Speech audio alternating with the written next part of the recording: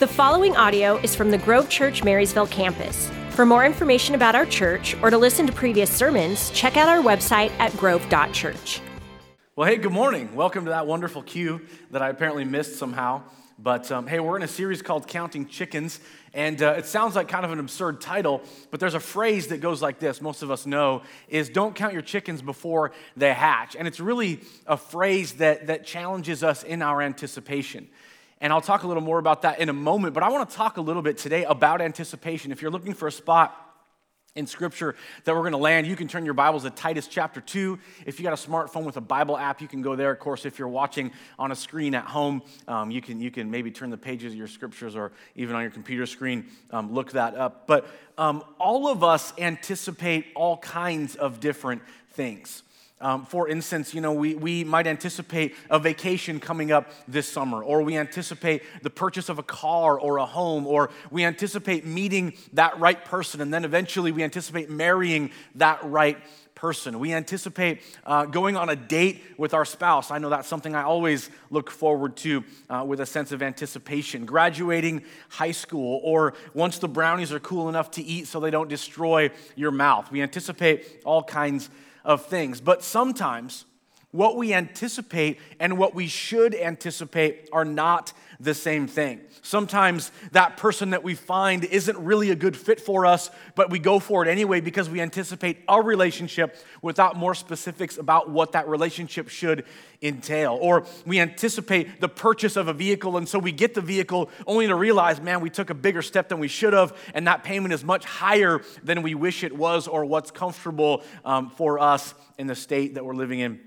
currently. Or we look forward to the vacation, but it's an all-guys vacation, and it's to Vegas with a bunch of guys that you're not quite sure about. And that phrase, what happens in Vegas stays in Vegas, is something that keeps getting joked about, and you know that what you're anticipating is probably not a really good thing. The key point is this: there is a big difference between anticipation and Christ-centered anticipation. If you're taking notes, I encourage you just to write that down. It's a basic idea, but I want you to write that down. There's a key difference between anticipation and Christ-centered anticipation. How much that we anticipate comes from the lens of faith in Christ. In other words, through my lens of faith, what do I believe should happen in my life? So for some people, you think of like, man, my goal for money, I want to get a lot of money. While God's goal for money is that we can have resources to be generous. My goal for kids, or the individual's goal for kids, is I want to raise responsible kids, but through the lens of Christ-centered anticipation, I want to raise kids who look at their life through the lens of their faith in Christ and have a passion to shine that light.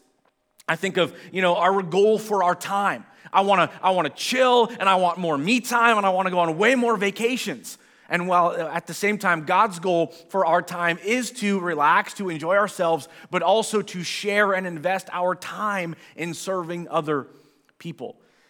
Or marriage is another good one.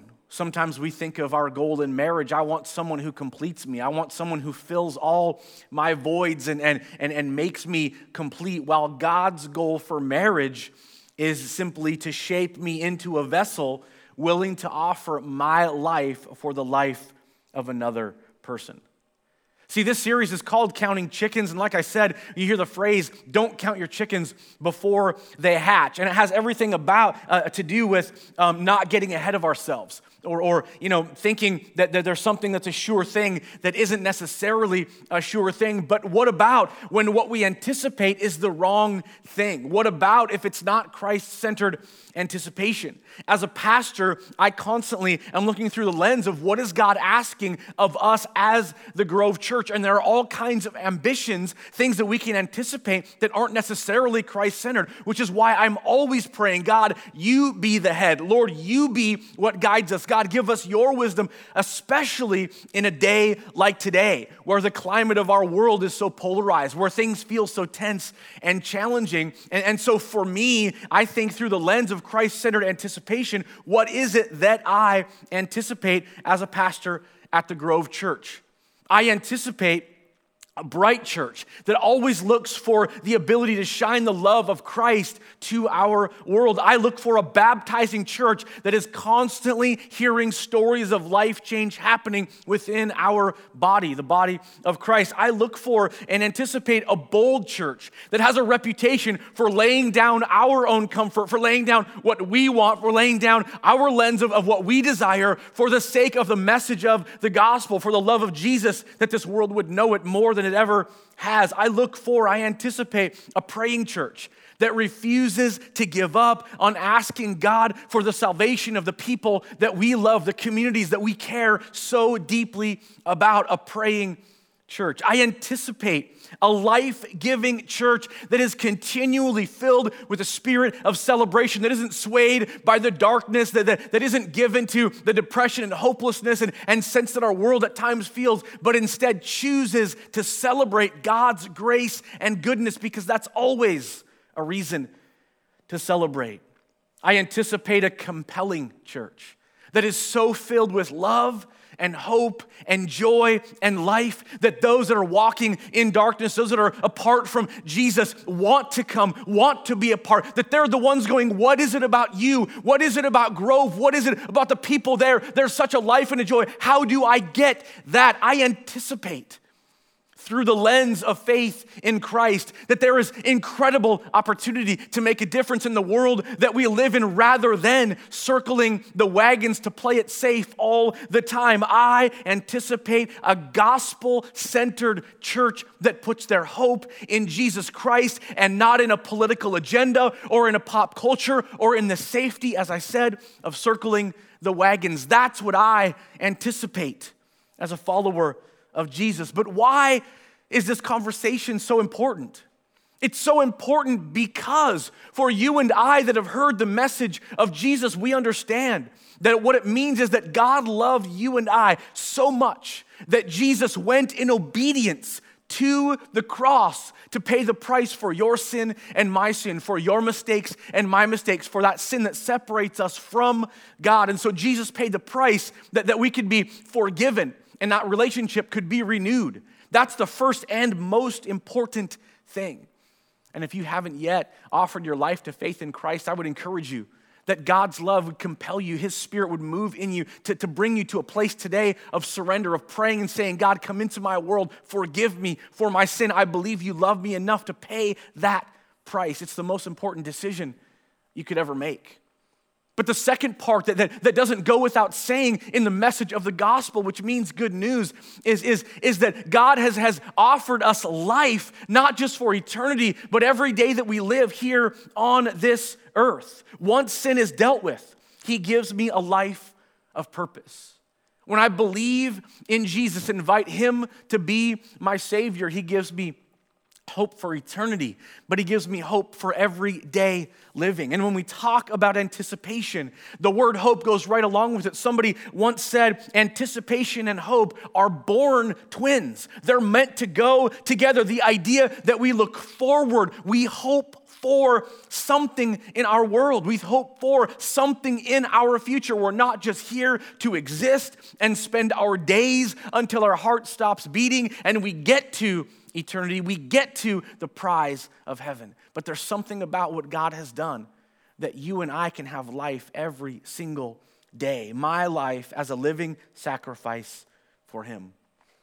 See, when Paul wrote to Titus, he was writing to his son in the faith. And when Paul wrote to Titus, he was writing to the next generation of leadership in the church. And in Titus chapter 2, verse 11, it says this, "For the grace of God has appeared that offers salvation to all people." And that's what I was just talking about. But in verse 12, it says this, "It teaches us to say no to ungodliness and worldly passions and to live self-controlled, upright, and godly lives in this present age, while we wait for the blessed hope, the appearing of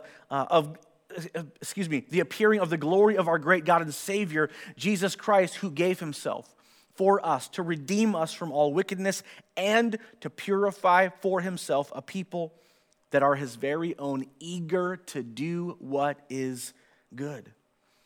See, Paul says to Titus, his son in the faith, salvation has come, salvation is here, but it's not just the hope for what's coming. It's that you would live upright. It's that you would live a godly life. It's that you would be eager to do good things. Why does that matter? Because there's a world watching. And one of the things that pains me in the world that we live in today is churches that are saying, here's what I'm allowed to, here's my right, here's what I get to do, because that's what we are and who we are, as opposed to what does it look like to shine the light of Christ into our world that doesn't understand faith. And if all the church does is look like another group that is swayed by the winds of this political agenda or that pop culture thing and doesn't stand on the gospel, then as the world looks on, it becomes about me, myself, and I and what I want, rather than what does it look like for me to give up my own like Jesus did in order that this world might see the light of Christ by the sacrifices we're willing to make. Paul also told the church at Corinth, you are not your own. You were bought with a price. Therefore, honor God with your body. 1 Corinthians chapter 6, 19. 2 Corinthians 5, 15, it says this, and he died for all, that those who live should no longer live for themselves, but for him who died for them and was raised to life again. The important thing here is that when you hear verses like this, it's not a have to. It's not a, well, I gave my life to Jesus, now I have to go do these things. It's a want to.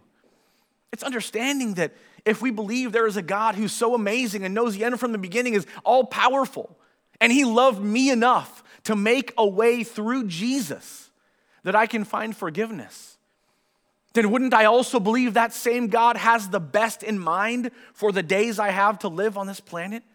Wouldn't I believe that there's a God who cares enough that he's made a way that I could have life abundantly every single day? What are his great and precious promises? What are the good gifts our God wants to give? What is it that offers us this grace and mercy that we can enjoy our lives shining, hopefully, the light of Jesus Christ? See, whatever it is in our world that you and I anticipate, what about looking through the lens of Christ-centered anticipation? Not just that I want to do that, and I want to become that, and I want to achieve that, and I want to get to that point. Fine with those things, but what about Christ-centered anticipation? See, it was David who was described as a man after God's own heart. And in Psalm 27, he says, one thing I ask from the Lord. This single thing do I seek, that I may dwell in the house of the Lord all the days of my life, to gaze on the beauty of the Lord and seek him in his temple. David had this passion for God where he got to a point where, Lord, there's one thing that matters to me. There's one focus I have. I want your presence in my life more than any other thing. The sons of Korah, who also wrote some of the Psalms. In Psalm 42, verse 1 and 2, as a deer pants for streams of living water, so my soul pants for you. That seems like such a weird phrase. We hear this idea of pants and we think of a dog. But what about you and I desiring God so much that we thirst for God's presence? We thirst for his way in our lives. We thirst to become all that he wants in our lives. My soul thirsts for God, for the living God. Where can I go and meet with God? Have you ever anticipated meeting with God? Even today as the band, which by the way, man, they did such a great job. I love our worship team and the crew that's part of making this happen.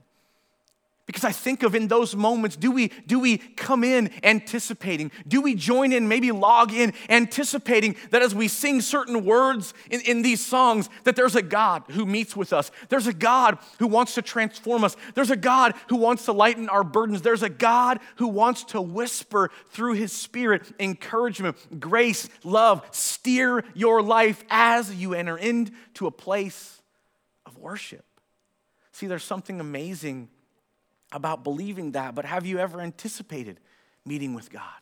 Have you ever anticipated maturing, growing in your faith? Have you ever anticipated, as you've become faithful at reading Scripture, that God is going to transform you, that God is going to enlighten you, that God is going to give you greater discernment, that God is going to do something in your heart to deal with resentment, to deal with unforgiveness, to deal with hurt and pain and all the burdens that we bear? Have you ever anticipated that as you and I meet with God in Scripture, in worship, in prayer, that we're being transformed, that God is doing a work in our lives? Or are we just going through the motions? Well, I mean, the pastor keeps saying it, so I probably should read. Well, the pastor keeps saying I should probably show up, so here I am. Well, the pastor keeps, challenging me or making me feel guilty for not doing this, so I better do it. See, the idea isn't that I'm trying to prod you in a way that makes you live in guilt. It's realizing that we have a God who loves us so much that he made a way through Jesus that we can enjoy eternity, but we can also see God work in the everyday lives that we live. Hebrews 11:6 says, without faith, it's impossible to please God. If you get to the core of Hebrews 11:6, it's this idea of us anticipating God working. It's when he talks about to the disciples, he says, oh, you of little faith. He's challenging them to believe, to anticipate that when they pray, God will move, that when they fast, God will move, that when they walk in obedience, God will meet them where they're at. They're not just going through the motions. There's something about the anticipation in them believing that God is working as they walk in obedience. See, at the end of the day, anticipation precedes transformation. That you and I anticipate as we walk in obedience that God is changing us. I love how for many of us we can look back and maybe it's only been a year. Maybe it's been 2 years or 5 years, or maybe it's been 10 or 20 or 30 or 40 or 50 years of walking in Christ, but it's so fun at times to look back and see how God has set us free, how God has given us that greater discernment, how God dealt in that area of unforgiveness, how God moved in that place where we needed deliverance. And it's so fun to look back and see what God has done. But the beauty of remembering all that God has done is that the same God who transformed us back then is working now to continue to transform us on this journey of living for Christ, this journey of maturity.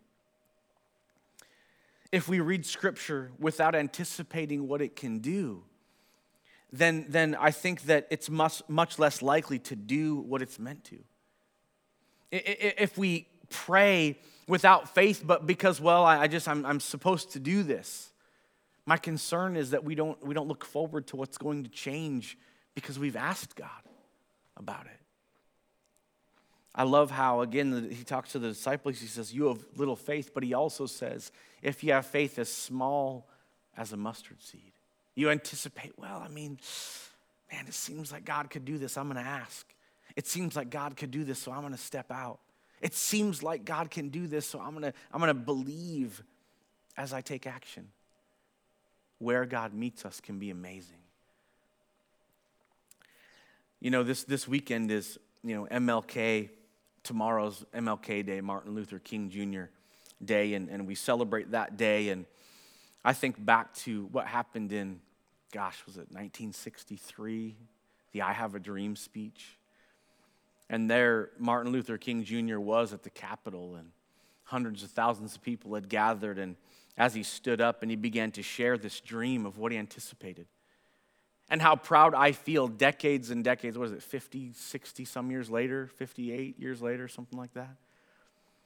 That I look at all that's happened, and while he was, of course, assassinated, even still that speech rings in our ears, and we've seen so much come to pass already. And yes, there's still quite a ways to go, but I think about for a man to stand at the Capitol and share the I have a dream that there can be equality, going back to our founding documents, life, liberty, and the pursuit of happiness.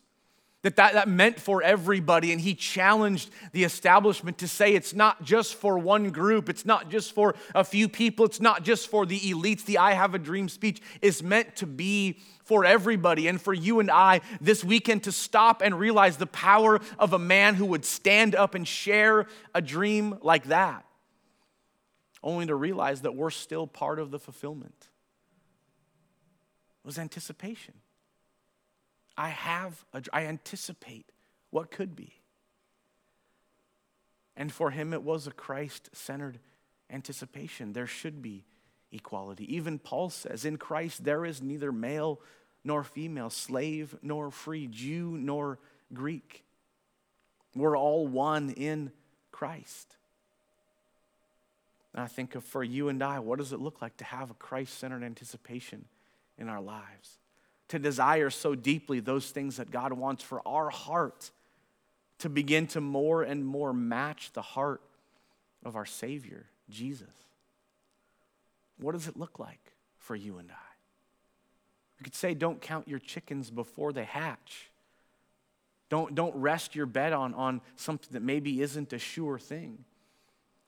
But for a second to stop and think, what if I'm anticipating the wrong chickens? What if I'm hoping for the wrong things? What if my heart isn't maybe where it needs to be? And for you and I to stop and process. As we walk through this series, as we enter a new year, now a few weeks in, what does it look like in 2021 to have Christ-centered anticipation? To hold on to a hope that in the midst of a tough, tough world refuses to give up on the gospel of Christ, the anchor of our souls, the rock of our salvation. My prayer for me and my prayer for you is that as we enter this year, we're asking ourselves, where is my Christ-centered anticipation? How am I growing in my faith? What's changing in me? How am I being transformed because of my lens of faith in Jesus Christ and the life he gives me every single day? Let's pray. Jesus, I'm so thankful for your great love for us. That you went to a cross and paid a price so that we could be forgiven. And I pray we would never forget that.